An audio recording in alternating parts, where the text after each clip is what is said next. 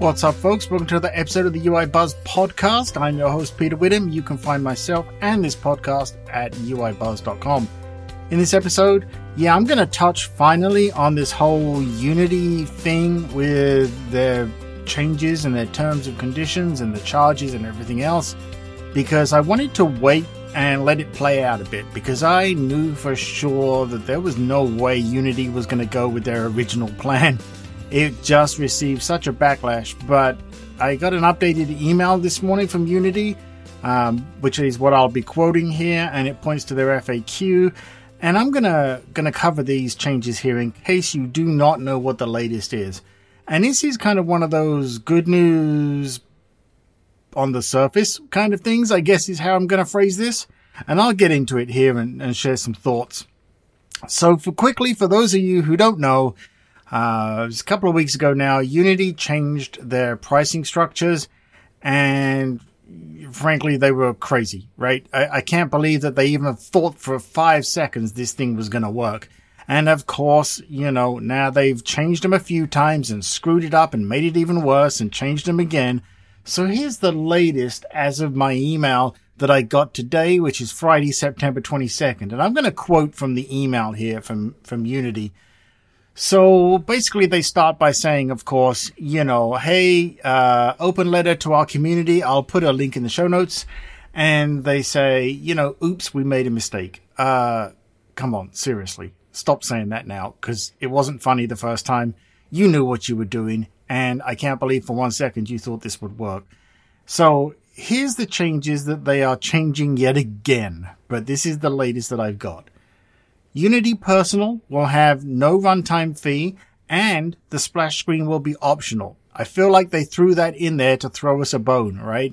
Because the splash screen never used to be optional, and I feel like they put that in there as a sacrificial lamb. Anyway, the Unity Personal plan will remain free, and there will be no runtime fees for games built with the plan.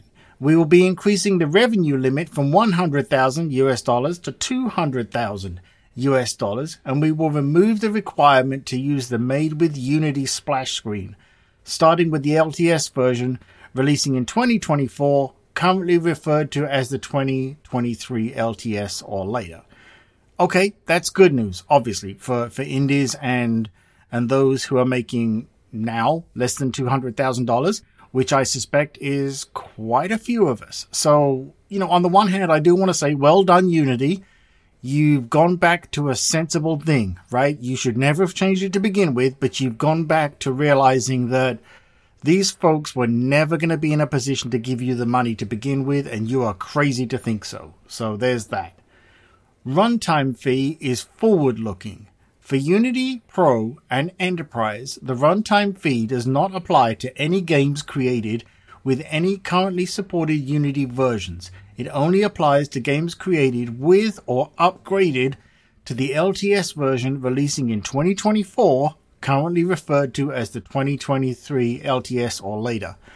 That's a big change because they were going to try and do some crazy ass scheme where they could basically charge you for, it's like back pay in reverse, right? They wanted to charge you for things that were already out there. Again, Unity, what were you thinking, right? So you're only going to charge going forward like, every other sensible company in the industry. I'm sorry, I'm not going to pat you on the back for doing what you should have done to begin with, but okay, there it is. Now, editor terms. We will make sure that you can stay on the terms applicable for the version of Unity you are using, as long as you keep using that version. This is another thing where they were trying to slip in there that they wanted to change the terms and conditions somewhat retroactively for things, right? And you can't change terms and conditions in an agreement that you already have with the user. If a user has agreed to terms and conditions of something at a particular point, that is the ones they are beholding to, right? And the company is beholding to.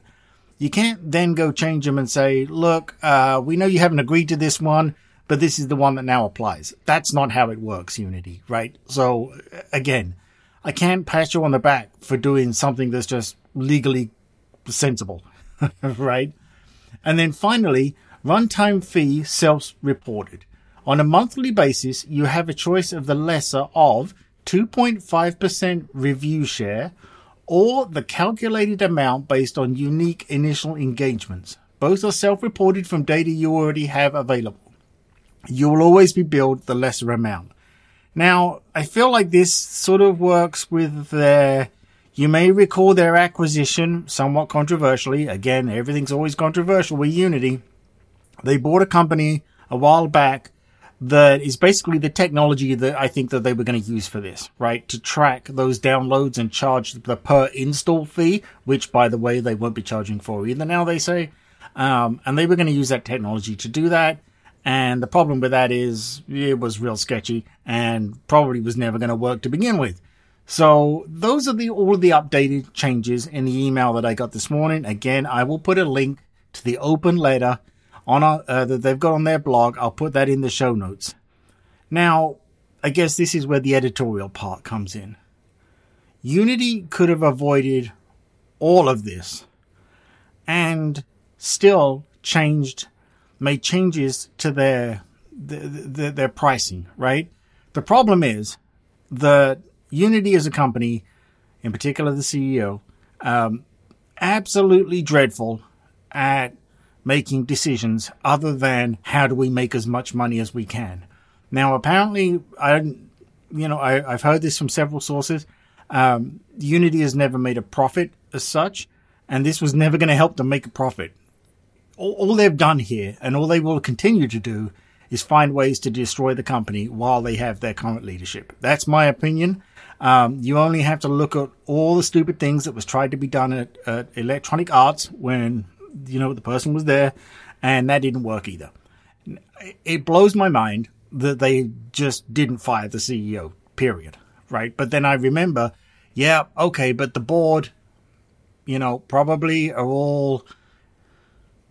all in on this together in a way that it's like, look, they want to make money, right? And they saw this as a way to make money, even though I can't believe for 1 second they actually thought this would work. If they really felt these original ideas were going to work, they are so detached from reality and the reality of their user base that it blows my mind that anybody's even using them as a company and their services anymore.